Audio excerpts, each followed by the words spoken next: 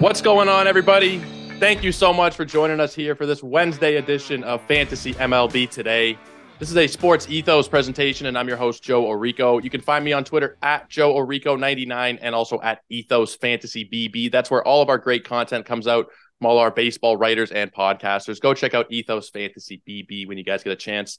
Today, we have a very special guest on the show. He's here for the first time. According to Elon Musk, he may or may not be notable, but I think that's nonsense. He is definitely notable to us. Matt Williams of the Game Day, thank you so much for hopping on today, man. Hey, no problem. I'm happy to be here. Yeah, may not be notable. The former Matt Williams of the San Francisco Giants, Arizona Diamondbacks, and I guess horrible manager of the Nationals is more notable, but whatever. You can probably throw a stone outside of your window wherever you're listening to this and hit a Matt Williams. But I am honored to be the one that is on here today. Thank you. Thank you so much for joining us. You guys can check out Matt's work on Twitter at MATTWI77IAMS. It's essentially Williams with sevens as the L's, if I am correct in that. We have we're going to talk about some ADP general strategies, ADPs that we agree with, don't agree with, but there was some rather big news out of New York overnight. Matt is a Mets fan. Of course, you guys likely know what I'm talking about. Carlos Correa reneged on his deal with San Francisco. He is now a New York Met. Matt, how do you feel about that as a fan and also as a fantasy analyst?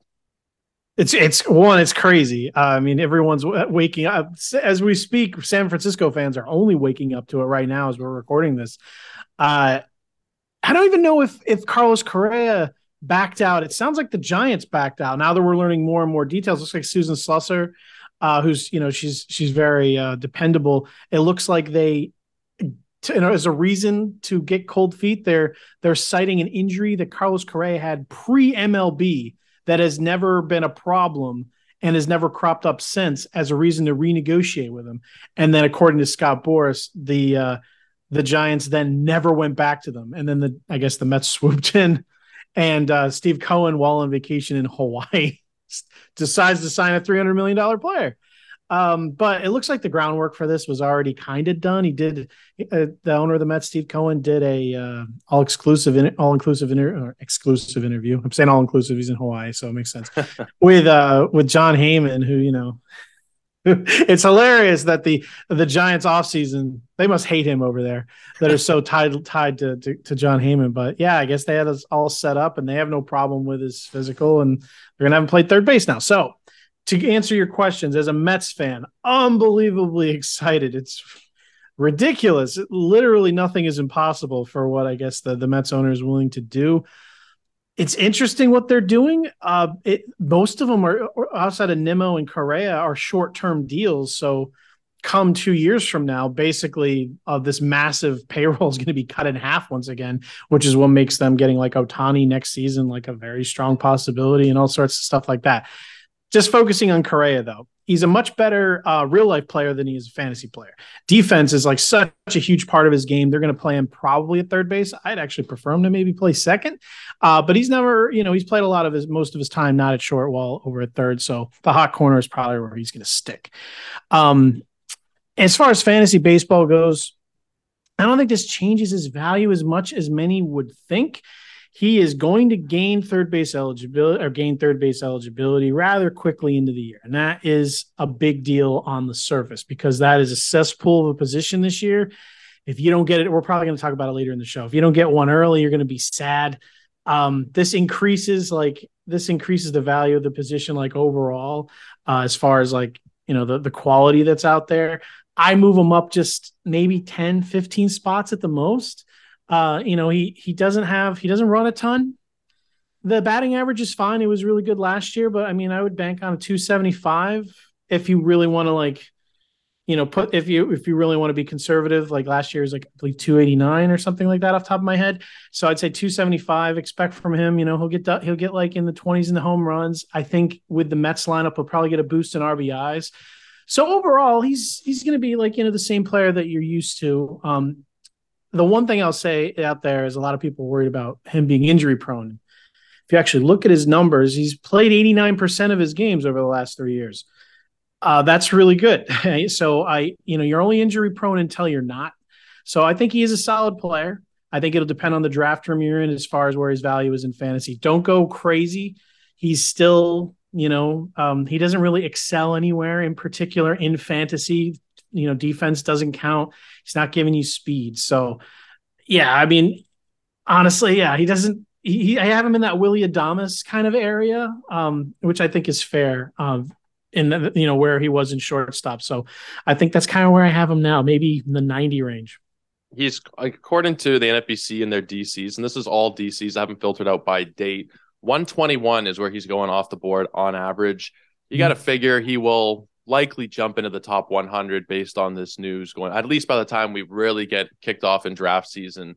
And not just in NFBC drafts. I think if you're just talking about even your regular Yahoo, ESPN, or CBS, whatever, the average person is going to see that, knowing that he's getting third base eligibility, and move him up the board, at least, like you said, a 10 or so picks, maybe 15. I think that he is probably the ninth shortstop the ninth third baseman at this point. Like I saw a couple people talking about he might go ahead of Riley and Arenado. I think that's crazy. But, right behind Gunnar Henderson, maybe arguably right above Gunnar Henderson, I think that that's probably about where he's going to fall in. You made a really good point, though, about how he doesn't really excel anywhere for fantasy. He's almost underrated in real life, and he's overrated for fantasy purposes. His skill set is good, but he hasn't stolen a base since 2019. The counting stats, another thing is the counting stats are good, but they've never been crazy good.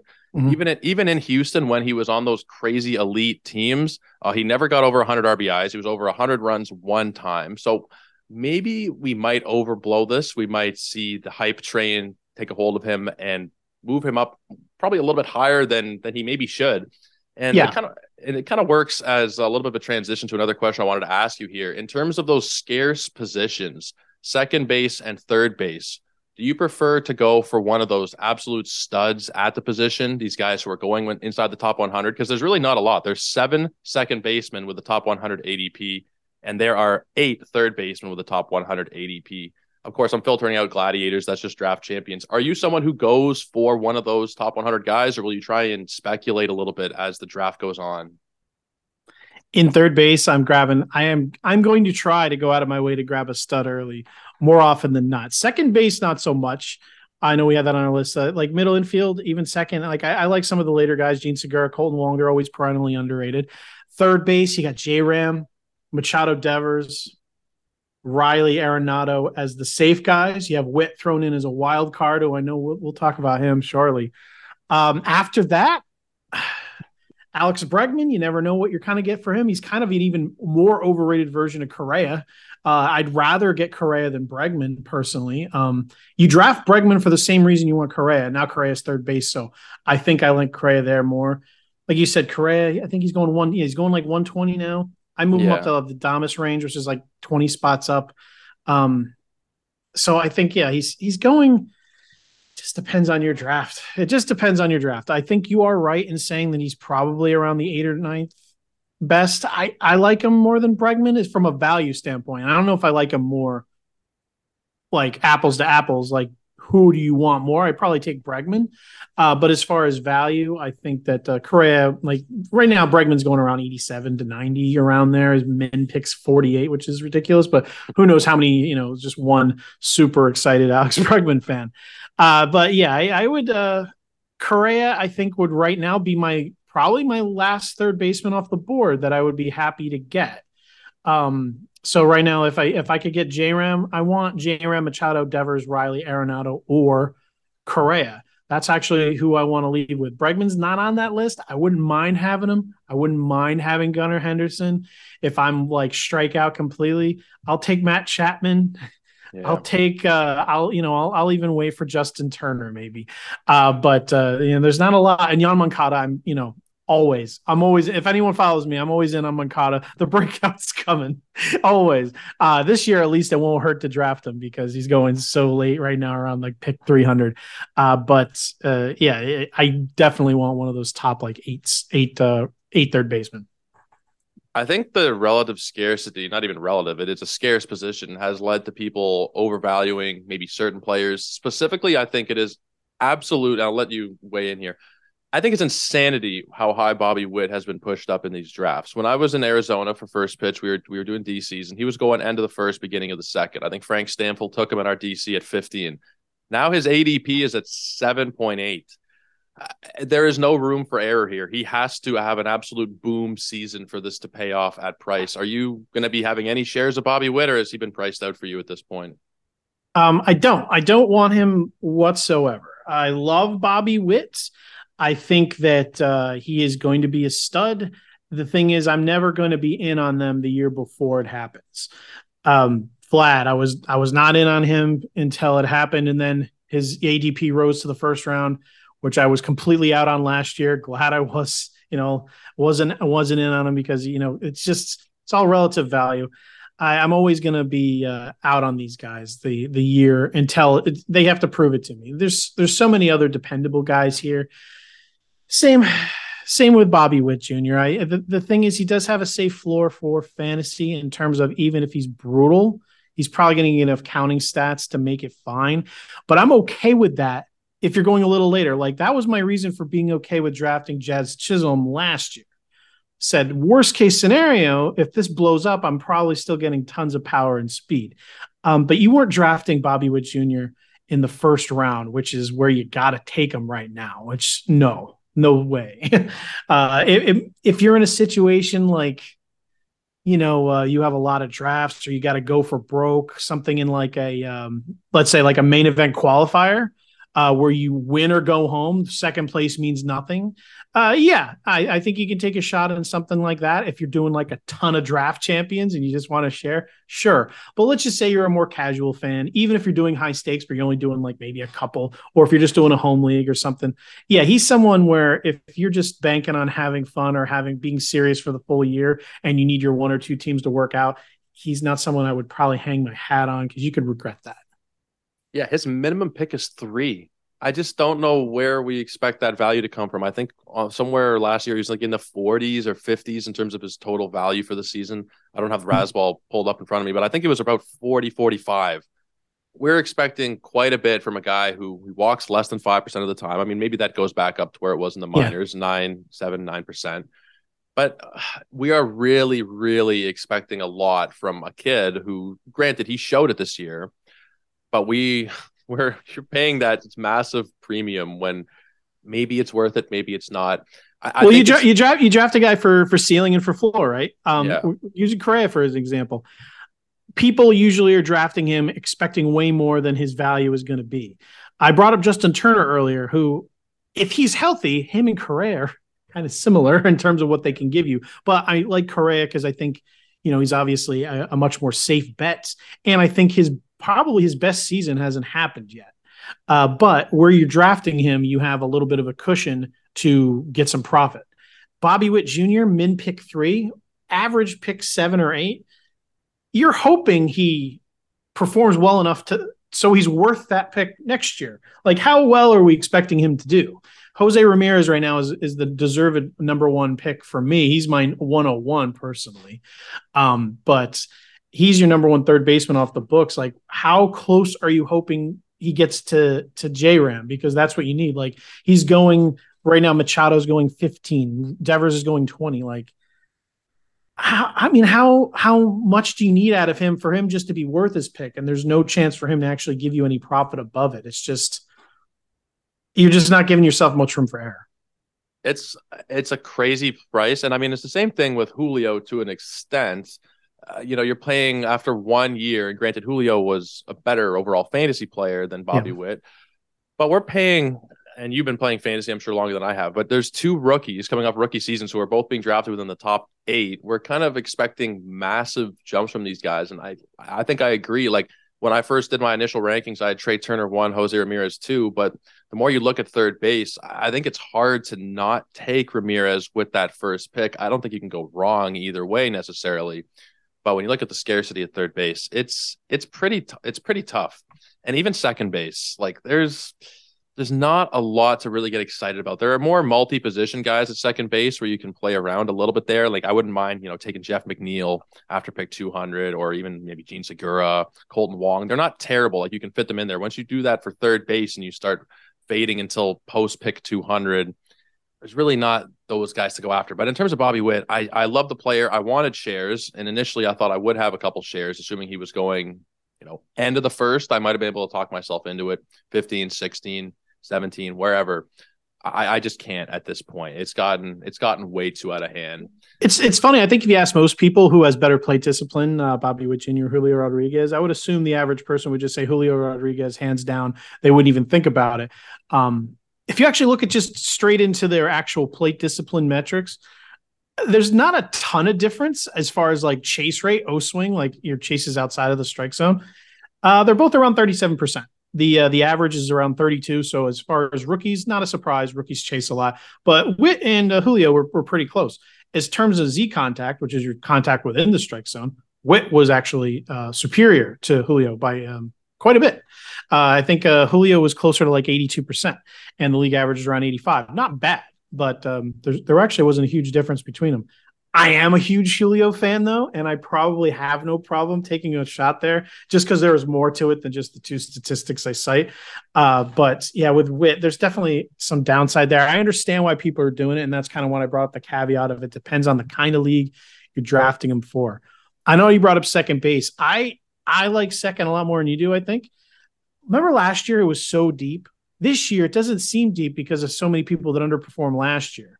There was that like group in the middle: Jonathan India, Jorge Polanco, Brandon Lowe, Laos, and there was just like this group of people that are really good, and they all failed. I'm interested in all of those guys late now, so which is why I don't mind waiting on that position because yeah, that could blow up, but there's just so many interesting people and so many different interesting values at that position later that I think will bounce back. So I'm kind of willing to go there. I mean, in addition to that, late options going after near pick 200 or later, Ketel Marte, I expect him, at a pick 190. That's great. The batting champion, Jeff McNeil, better in real life than fantasy, is still going pick like 210. Gene Segura, like I said, perennially underrated, going around 225. Colton Wong, 240. There's a lot of really decent options there. And those guys I was talking about, like Lau and India, you can get them in like the 150s, 180s. I mean, there's some interesting guys you can draft there. And as far as like early, I don't know if I want Simeon that early. Altuve, I like. Albies, Al Chisholm, they're all fine. It just, he's more of a, rather than hunt any of these guys down, I'd rather just kind of wait for a guy I like to fall because I like so many of them. Yeah, I do like second, I think, better than third. They're both positions. I think, given if I had my way in every single draft, I would take care of both of them likely within the top 100. If I can, maybe speculate a little bit later on down the board. And that's the thing where you're playing really affects this as well. I play a lot of Yahoo leagues where you don't have to worry about CI and MI and 5 outfielders. It's more standard home league type of thing. That's what I like to focus on here a little bit more. In those leagues, maybe you don't have to really worry about taking somebody so high up. If you just need one second baseman, maybe you're more comfortable having somebody like a Jeff McNeil be your everyday second baseman there. Whereas, I think the main thing is like let's look at Trevor Story. Not to pick on him, he had a down year. He left Colorado. He's the fifth second baseman. He's going like 68. Would it really shock you if it turned out that Gene Segura was in shouting distance of his fantasy production? We don't know where he obviously signed yet. He's going at 225. It wouldn't shock me, obviously, if Story blew his doors off. But it would that narrative really, really surprise you? And that's 5 versus 25 at second. Whereas third base, number 5 is Austin Riley and number 25 is Hae-Sung Kim. Like, you cannot wait on third base. You can. I think it's at least it's a possibility. You have to be weak somewhere in fantasy. You can't be strong everywhere. And I guess this is just an area where I understand it's better to get those other guys. You want good players everywhere. But I just think like if you take the best case and worst case scenario of every player, I think that the median is so much closer between the very top and the, in the middle of the second base tiers than it is for some of the other positions. I mean, I think I'd rather even grab this is the opposite last year. Last year was wait on first base. Now I don't necessarily want to wait on first base as much. I think I'd almost rather secure one I'm happy with and still wait on one of these second basemen. I don't know. I'm really comfortable waiting on second base. Maybe I'm weird. First base did seem a bit deeper last year. Now that you mention it, last year I did have a show. I think I titled his first base the deepest fantasy position, and it doesn't really look like that anymore. You have only 6 players with a top 100 ADP. It's, Hey, imagine after last year, you're telling yourself today Vinny Pasquantino and Nathaniel Lowe are the 6th and 7th first baseman off the board. You're like, what the hell happened? Yeah, I don't know what to think about first base. Like there are some guys, even with first base, where I'm happy to wait a little bit. Even like Jose Abreu at 124, I really like. Jose Miranda, first and third eligible at 158. I love that there. Josh Bell all the way at 200. Josh Bell, not a big Joey Meneses guy, but I mean, past pick 200, not terrible. There's guys like Matt Mervis, Miguel Vargas, who might end up making some noise from their respective teams at first base. Mm-hmm. There are some options still, but I don't think it's quite as deep as what we saw last year. Speaking to a position that is likely deeper. Before we move on, just quick. Oh, sorry, go ahead. Because we're probably off first base for the rest of the show. Sleeper for everybody. He's not exciting at all. Carlos Santana, Pittsburgh. I'm surprised they didn't do a hype video on him. But he's going to pick 566. He's like going probably undrafted in a lot of typical leagues. If there's so many studies on the shift, and most of them like to single out guys like can't think who's the strikeout was home run machine who signed with Gallo? Yeah, Gallo, Joey Gallo. Everyone like that's a lot of the reports zero in on Joey Gallo and people like that who they think the shift ban will help. Number one, if you look at all the studies, I did an article last year who has been hurt by the shift without a doubt. Number one, Carlos Santana. I don't know how much, in terms of batting average and everything, it's going to help you, but he's got himself every day at bats with Pittsburgh. Obviously not a great stadium in PNC, but again, at 566, if you do see someone end game, especially in deeper leagues or draft champions, draft and holds, whatever, Carlos Santana, shoot him way up your list. I like him more than like 50 first basemen in front of him. I absolutely think that he is worth not 50 first baseman, 50 draft spots in front of 50 hitters, not 50 first basemen. But that would make him your number one first baseman at that point. Yeah, I'm like, hey, that is not what I meant to say. No, but he is someone that has like a ton of possible hidden value here, and especially in waiver leagues, if you're in a deep league where you can cut him loose. Just keep an eye on him even in spring training if he's just kind of looking sharp. I'm not hoping, you're not hoping for anything here, but he looks like someone who could really like just turn like back the clock here with the shift gone. I could see that. And especially with the price, considering Pittsburgh paid their highest, most handsome free agent price in, I don't even know how many years it was, but it was like $6 million. It was their most expensive free agent acquisition in several years. Pretty sad stuff, but he should have regular playing time. If you're in an OBP format, even sexier there to take Santana deep here. And if you're playing in like your standard 10 and 12 team league, it's probably not going to be so easy to draft him, but he's somebody where you should, like you said, keep an eye on him on waivers, maybe even just throw a dart at your last pick overall, sit him on your bench there and see what he can do in Pittsburgh. Not the greatest team, but given the right situation, I think it can be a decent little bounce back for Carlos Santana. And he actually had stretches last season where he was pretty damn valuable for fantasy, regardless of what format you were playing in. I think it was right before he got traded. It was like a real life sell high moment for them. And he actually returned, I mean, not so great value after he was traded, but he still has it in him. He's not completely done. I agree with that one there for Carlos Santana. Talking about another position that I don't really know how to feel about it is catcher. And I mentioned JT Realmuto on the sheet. Do you think it's worthwhile to take him in the third round? I mean, I know everybody's talked about how catcher's deeper this year, but in reality, it's not a deep position. It's deeper than it typically is. But once you get past about 12 or 13 catchers, it's dart throws, and it's guys like Jonah Heim and Christian Vasquez and Eric Haas, and maybe they turn out, maybe they don't. Are you more willing to take a catcher early on, or are you going to wait this year because there's a little bit more flush options at the position? All right, so my answer completely changes depending on format. In single catcher, 10, 12, even 15, take one of the last catchers off the board. I do not care who they are. The number 15 catcher right now is Keibert Ruiz and Danny Jansen, Yasmani Grandal, Christian Vasquez. They're all on the board. I don't care. Give me the last guy. I don't mind at all. I'll take him with one of my last two picks. In two catcher leagues, JT Realmuto is definitely a guy I think is worth the third round pick, only because of how consistent he is. He gives you those stolen bases.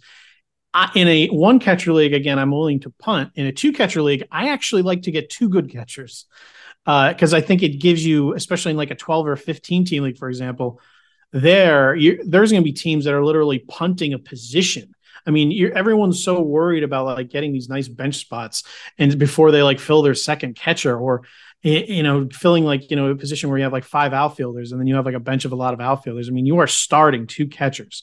I definitely want to get my first catcher is going to be JT or it's going to be Will Smith.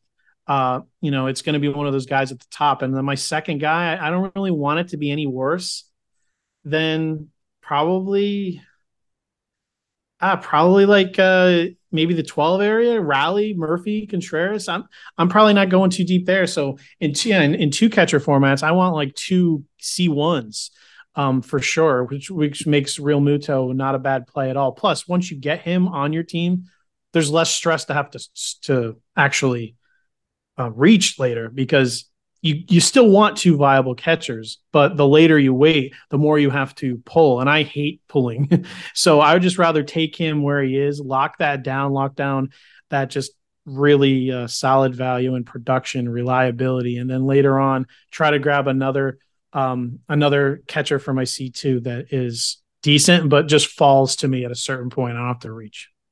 Yeah, I'd have to agree with you there for the most part. I think especially in two catcher leagues, you got to take one of the studs early on. I don't know personally if I would go in the third with Real Muto. Like, I don't think it's going to be a bad pick. I just worry a little bit about maybe the stolen bases. This was the first time he had got over 20 steals. Maybe next year he goes back to 11 or 12, and then we're not looking at it as such a great value. But in terms of all the catchers, going earlier, I think is better. Even in a one catcher format, I wouldn't mind going for an Adley Rutschman or an Alejandro Kirk. MJ Melendez is somebody I expect to have quite a bit of because of the dual eligibility. The thing with catcher is I think that we've kind of, as an industry, talked about how it's so deep. I don't necessarily really think that it is. There are still a lot of guys who are going very late in drafts. So I'm not really, all over the place, really. Once you get past, like we said, the 15th, 16th catcher, I'm not so big on these guys. A lot of people are taking dart throws like past pick 700. So like the last 2-3 rounds of draft champions, there are 28 catchers that are being drafted there. They're not going to pay off most likely. You kind of have to take one of those early ones. It's deeper, but it's only deeper to a certain extent. I like certain catchers on the board here, but I think as an industry, we might have talked up the position a little bit too much. Am I wrong there, you think? Or what do you think about that? Well, I think one thing I'll say with Real Muto is it also depends on where you're drafting and how the draft is going, because it's dependent not only on saying I'm drafting him in the third, it's where are you drafting? Where's your draft slot and what has happened in the draft so far? Because, if third base, if Machado, Devers, and Riley are gone in the second or Arenado's in the third, he is a guy that I want to be probably targeting in the third-ish. But other than Arenado, most other premium options at other positions have gone in the first couple of rounds. You're in this weird area where drafting a starting pitching in that area, it's like literally no matter who you drafted in the second or the third round, you probably could get someone comparable in the fourth. So starting pitching, kind of a waste of a pick there in terms of value. If you have someone you like, take them there, perfectly fine. At second base, again, Altuve, Albies, Chisholm, Simeon. If you really love one of them, you probably have to reach in the third. Other than that, it's probably pointless to take one there as far as value goes. Same with outfield. Most of the premium outfielders are gone. Closers, if they're flying off the board, you may want to consider taking one there. If not, then you're waiting as well. And then first base is not something you're targeting in the third. And then in the fourth round, Will Smith and Dalton Varsho have been going. So if you are sitting in the third and your options, in my opinion, are probably closer, Arenado, and JT Realmuto if you're trying to build a perfect team. Again, this is just me spitballing with what the ADP is looking like. Your draft will be different. So that's why I say I think Realmuto, with how for sure he is in a two-catcher format, I don't mind taking him in the third. Would I be happy? Was that a perfect scenario for me? No. But I think in that area, you're not making the best use of the value that you can put on your team compared to what you have to get in other rounds, than by, trying to get your third baseman a closer probably, or catcher or that early in the third, and that one catcher will be Real Muto. So that is kind of what I'm thinking. So, I mean, I know that's a lot. If anyone wants to rewind to hear what I said, it's just a matter of, he's just to shorten what I said. No matter what you're doing in the third round, unless if you're filling a real premium need like third base, or catchers or closers are flying off the board, you're kind of just like picking between a bunch of people that are interchangeable for the next couple of rounds, in my opinion, because after the first two, it all becomes a matter of preference. Yeah, you're right. I mean, if you look at third round ADP, there's a lot of pitchers going in the third round, and I don't necessarily agree with that. Mostly starters, and then you got Josh Hader and Hendricks also going in there.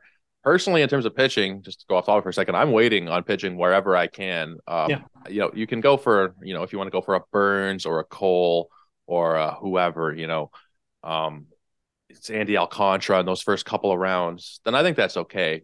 But I think it makes sense, like you're saying here. And again, I'm kind of just still forming my opinions. I've only done one draft, so you're kind of helping me out here in terms of my own strategy. I think that you kind of have to go for those more scarce positions a little bit earlier anyway. I mean, the more I look at it, the more I don't mind taking a Real Muto in the third round, depending on the way it works. Like, I'd rather have Real Muto in the third round, I think, than, well, this is tricky and it's completely wrong, but they're both of the exact same ADP. Real Muto or Jacob deGrom, or is that one too close to home still right now? No, I mean, here, let's look at Spencer Strider, because he doesn't have the injury issues deGrom has. Like, you're taking, let's just say, I'm looking at Strider here, or Real Muto. Let's say if for whatever reason Arenado's off the board, whatever. 2 rounds later, at least according to ADP right now, you can get Alek Manoah, you can get Luis Castillo, Zach Allen, Max Fried.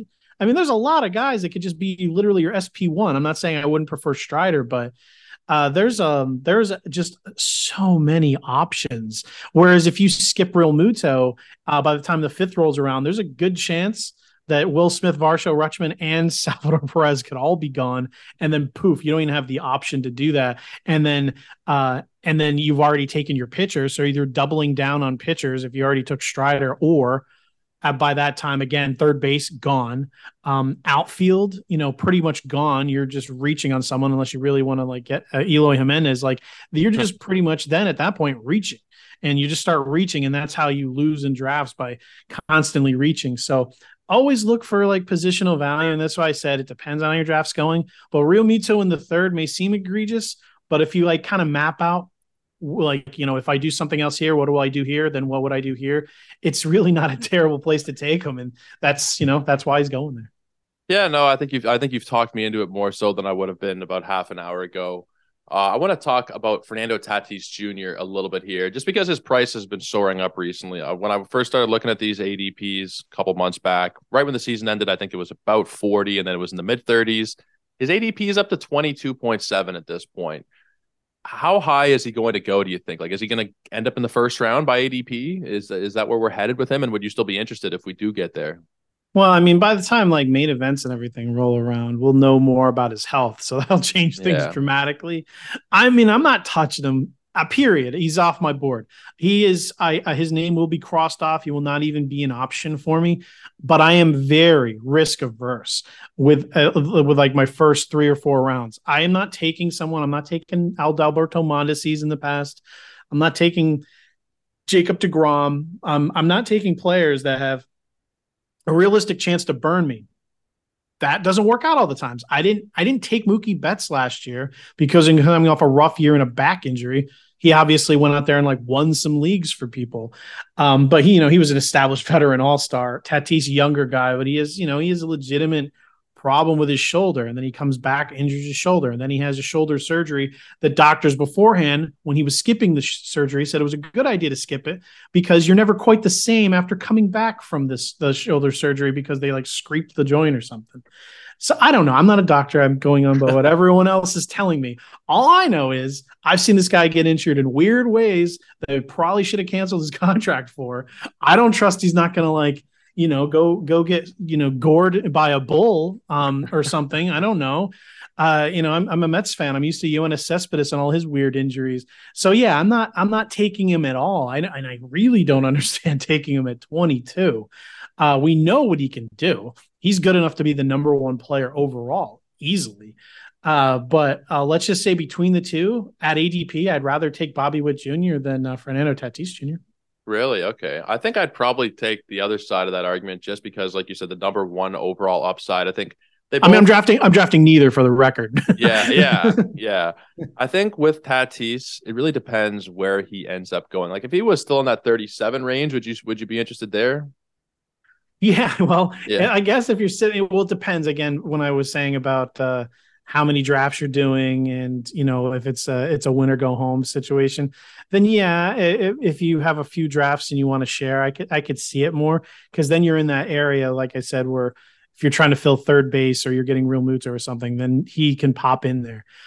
For me, still no, because I wouldn't even know about it. His name is crossed off my board. But that makes more sense. I'm not trying to talk anyone into crossing his name off. This is more of a anyone I'm not sure of, I cross their name out early. I won't be drafting Fernando Tatis this year. I won't be drafting Aaron Judge. He's fine. I'm not calling him injury prone, by the way. That's not why I'm crossing him out. You're only injury prone until you're not. Aaron Judge has been fine. But I mean, he had like what 75% over what his typical average is. I don't know if I wouldn't count on that ever happening again. His stolen base total was a monster bonus. I don't know why we would expect that again. He was playing for a contract. Not that I think he's that kind of player who's going to go in any kind of a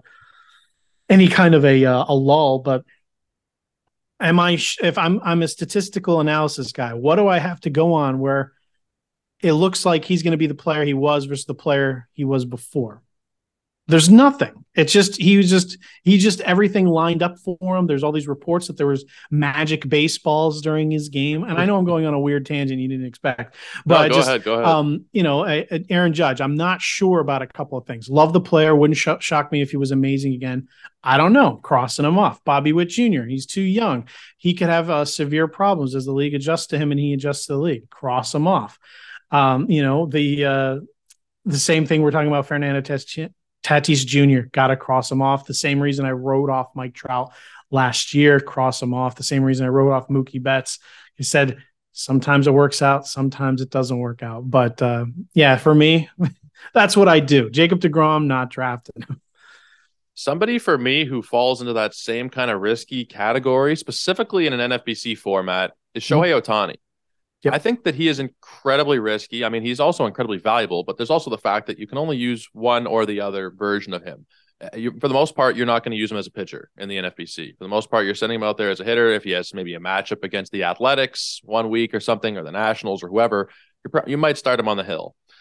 But he's never getting 2 starts in a given week. You're drafting him strictly as a batter. And as a batter, is he worth for an upper first round pick, 7.4 on ADP? For me, I personally don't think so. Like his minimum pick is 1. Someone took him first overall, and maybe some people with more experience in the NFBC know better how to use him. But I just can't get in at this price. Is he one of the guys that you would be avoiding based on that potential for injury risk? I certainly was last year. He looks like he is adjusted to the major league game well, and I'm not as worried about injury this year. But yeah, you're right. You're usually using him as a batter. They typically have been using him, they even had a 6-man rotation for an extended part of the season, and he looks like he's never going to get 2 starts. So yeah, it's very unlikely his best value is ever going to land him in your starting lineup. So then you're looking at him primarily as a batter where he's utility only. It's utility only who steals bases. So, I mean, he has a, leg up on a lot of people, but do you really want him over like a full-time Mookie Betts who's going a few spots after him? I don't mind taking Ohtani, and at a certain point, I'd probably, I would consider him, but I think there's always going to be someone I'd rather have. Again, because it's utility only. I'm not using him as pitcher, as utility only. So it gets the back of the first round, and I'm saying, oh, do I want Ohtani, or do I want to lock down Freddie Freeman, who I literally can write his numbers down in pen and not worry about first base the rest of the draft? I mean, I'd have to consider that. I'd probably land on Ohtani there, but it's just like one of those things where it gets close with all those guys in the back of the first round. And right now he's going in the middle of the first. So it's not even a consideration for most drafts, but yeah, there's no way I'm ever taking him over Turner, Rodriguez, Acuna, Tucker, J-Ram, Betts. I'm not doing it over any of those guys. He's played in a lot of games these last 2 seasons. There's 158 and 157. There is quite a bit of mileage there. I also worried that the offensive production was a little bit down this past season, even though there were more plate appearances, fewer home runs, fewer RBIs, fewer steals, fewer everything. I worry a little bit taking him there in this particular format. If you're talking different formats, then the answer changes entirely. If you're playing on ESPN, he is one player. You get to use both of them, daily changes. Like, he is clearly the number one for me there, where you can stick him in your lineup every single day, accrue points for both players. When you're talking about Yahoo, there is two separate entities of Ohtani. There is Ohtani pitcher, Ohtani batter, and then you're talking about two players who are both likely top 25, top 30 fantasy assets, maybe a little bit higher for the batter. Although, hell, the way he's played, it's hard to tell what's going to happen with his pitching stats, because his pitching stats this year were absolutely incredible. But I think it really is format dependent. If in an NFBC format, personally, I don't have the most experience with the format, but I just can't see myself, like you said, taking him ahead of guys like even Juan Soto, Mookie Betts, the Blue Jays that are going there at the end of the first round, Vladdy and Bo. I feel like there's a little more security there with all those guys, considering that. And Ariel Cohen said this when we were in Arizona. There's that double injury risk. There's twice as much of a chance of him getting hurt as opposed to the average player. So I just can't see myself being in at this price in this format. ESPN 101, no problem. Daily changes. Yahoo is a different story because there's two different players. But something I wish they would do though, Tony, is the way NFBC has is ridiculous. He should never be a single player where you can only use him one or the other. That's stupid. It should be one player or two players. But I think it should matter on auction or snake. In a snake draft, I think he should always be two different players. In a auction league, I think he should always be a single player that can accrue points for both sides at the same time, because that would be ridiculous to allow him to be a single entity in a snake draft where it's just luck of the draw. In a auction league, at least the entire league has an opportunity to get him and the opportunity to plan on, when you don't get them. So I think that is where I'd land there. And yeah, but as far as him being a single player on NFBC where you can only use him one or the other, I think I'd rather have Corbin Burns. I don't want to take a starting pitcher in the first round this year, really. But I think I'd rather have Corbin Burns, knowing I probably have 200 strikeouts in the bag and, just as an ace in the hole where I can really wait on starting pitching than take Ohtani. I love Ohtani. He's actually like one of my favorite players in the league. But yeah, for fantasy and just the thing where you have to choose one or the other, that's just it's a pain in the ass. He's broken fantasy. He's broken the game. Different sites are still adjusting on how to properly, first of all, have their site set up for him, and players are still figuring out how to properly use him. And I still, I play on all the different sites that I mentioned earlier. It can be a headache figuring out, okay, this week I'm starting him as a pitcher here, and then it's a daily changes here, so he's going. It's not like your typical set it and forget it as much as you'd like it to be. There are a lot more factors that go into it with Shohei Ohtani. Corbin Burns, I think I'd have to agree. He's the number one pitcher I have in my personal rankings. I think I would take him ahead of Ohtani there. Before I let you go, I want to ask you, we've already talked about some guys that you are fading.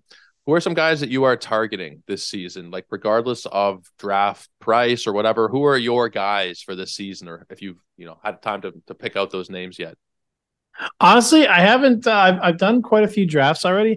I have no one that is really sticking out other than like some late round favorites like Tim Anderson, who they're literally just banged up last year. He's never truly healthy. He's someone that I was glad to pick up at the 2-3 turn last year that now I can get like much later. I love a guy like Tim Anderson.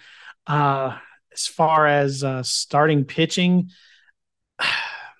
there's no one really late. I mean, there's tons of guys that are, I know, going late, like Trevor Rogers, Jack Flaherty, all those guys. I'm not interested there at all. So even though I want to wait on starting pitching, I kind of am going to go heavy like in the middle. And I don't really have anyone that I really like that's that really stands out. I love the Seattle guys in Gilbert. I love. God, I'm just trying to look at the board. Oh, Tristan McKenzie. He's someone that I'm definitely going to put. He's going around in the 90s right now, and I don't know what it is. He's just getting totally disrespected. I think that this guy this guy could get to 200 strikeouts. He nearly did last year. He's a thin guy. So he looks like he could go up there and maybe, like Chris Sale, like injure himself, but he doesn't throw as hard. And I think, he'll keep everything together. He's going right now in the 7th round. I love Tristan McKenzie. At shortstop, it's definitely a position that most people like to wait on because of how deep it is. I like to pick up Francisco Lindor. This seems like a homer move, but I haven't really mentioned any Mets that I like to get in on. I absolutely believe in Lindor. I was in on his re-breakout last year, and now he's in an even more stacked lineup. I love him at the 2-3 turn to lock him in and his 5 tools. He's a player that doesn't excel in one particular category, but he just destroys in 5. He's just good across the board in 5. Ahmed Rosario and Andres Jimenez, I think, are a couple of guys that are interesting for Cleveland. A lot of people are putting a lot of stock in Jimenez. You can get Rosario a little later. I like him quite a bit. But if we're talking about really, really late round, Friedel, I like him on Cincinnati. I think if you need someone a late stab in the outfield, he's going right now in like the 400s. He's really good. I'd like to know just in general what Cincinnati has planned. They have Noel Vimote. They have Ellie De La Cruz.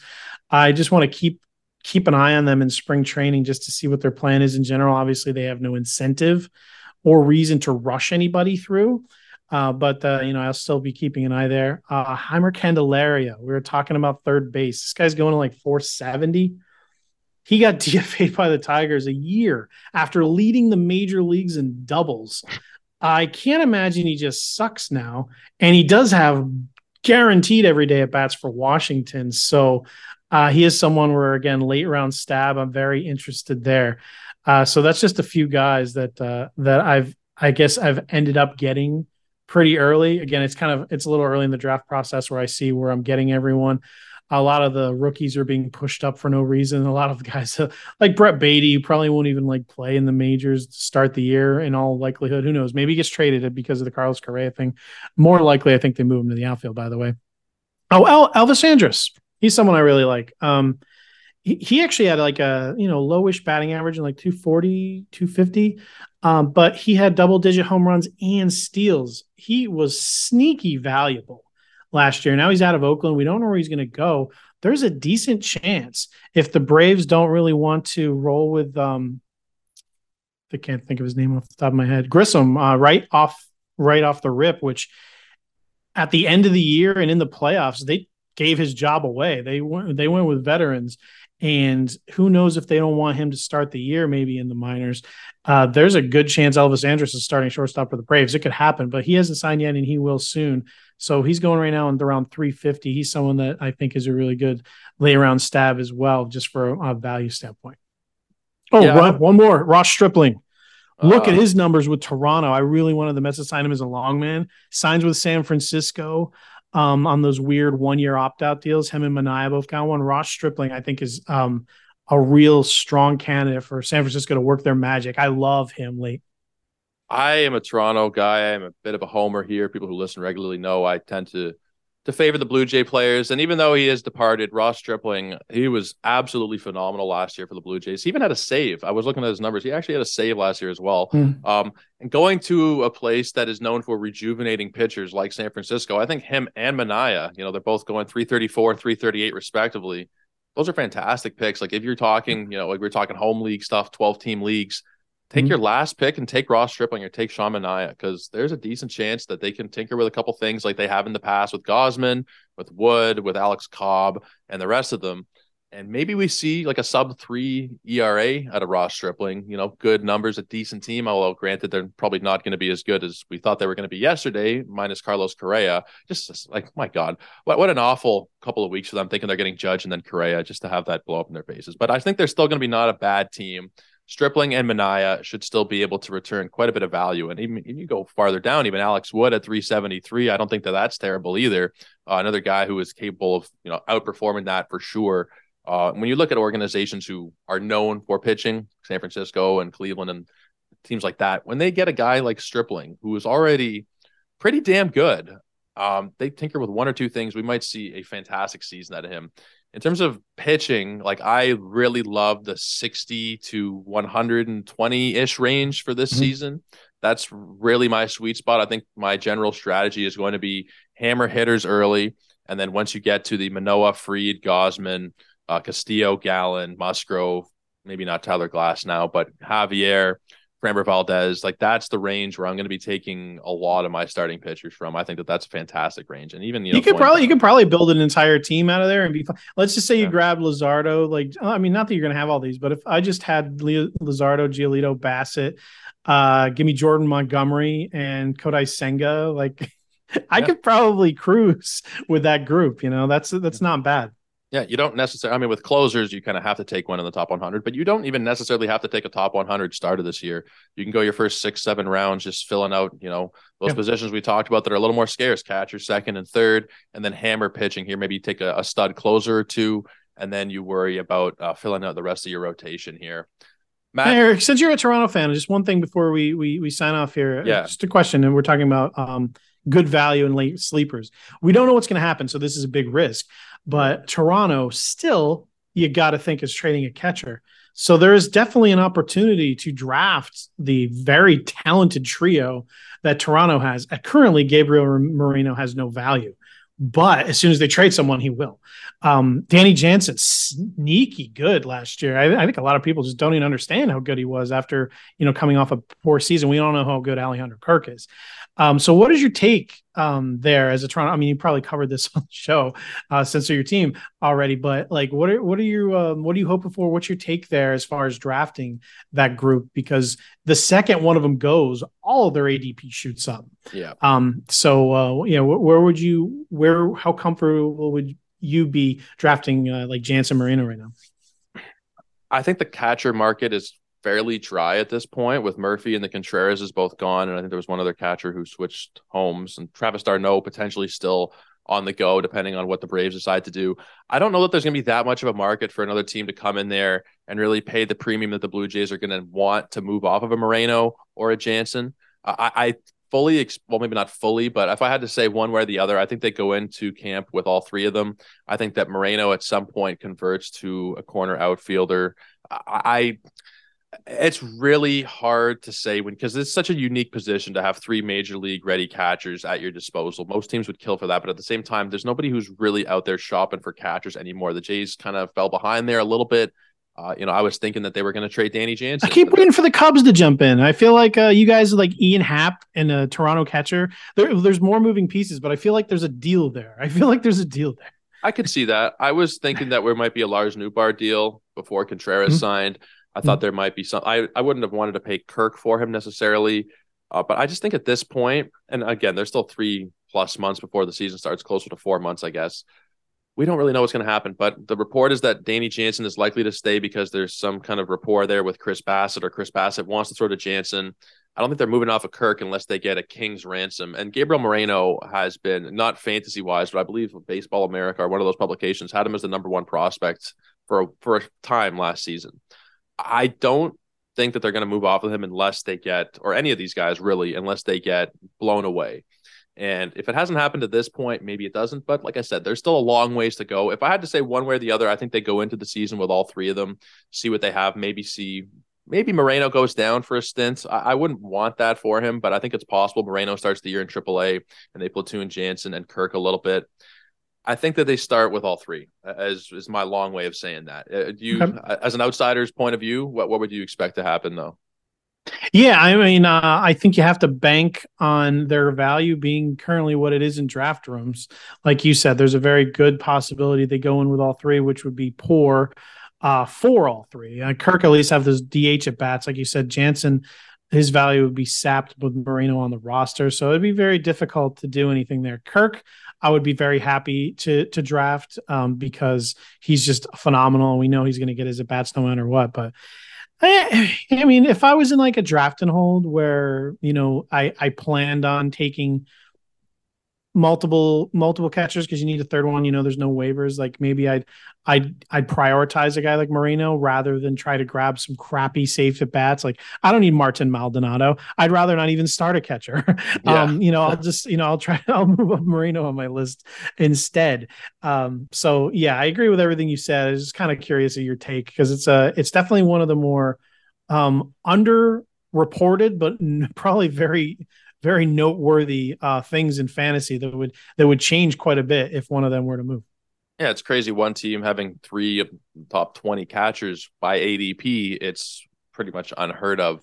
I think the Jays are still have moves to make. There's a lot of talk about bringing in a left-handed bat. There's going to be a couple of more signings, likely another bullpen arm. I think the rotation's probably set at this point, but I wouldn't be shocked if there is some kind of deal with Chicago. Maybe we trade Moreno I don't think Moreno for Happ straight up. I don't think that would do it for the Jays. I think they'd have to sweeten the pot a little bit.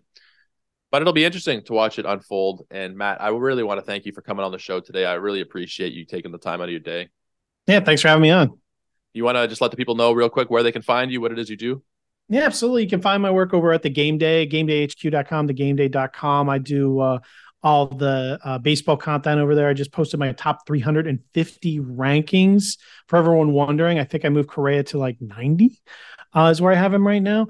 And I do a lot of MLB betting, DFS, things like that during the season. And help out with the NFL and soccer and Premier League over there as well for anyone who actually is interested in that as well. So you can find me on Twitter also, MATTWI77IMS. Perfect. Matt, thank you so much again for coming on. You guys can check out my work on Twitter at JoeOrico99. Also, Ethos Fantasy BB is where this podcast and all of our other baseball content is posted directly from. And check out sportsethos.com for the rest of our coverage, all 4 major sports, fantasy, wagering, and the rest of it. Guys, we will be back tomorrow. Thank you so much for checking us out. Until then, cheers and take care.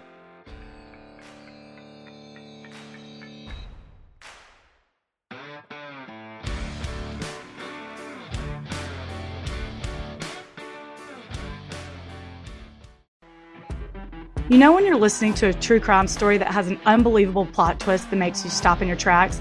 That's what our podcast, People Are the Worst, brings you with each episode. I'm Rachel. And I'm Rebecca. We're identical twins who love true crime cases that make you say, didn't see that coming, and we hate the people responsible for them. Listen to People Are the Worst now on Apple, Spotify, or wherever you get your podcasts.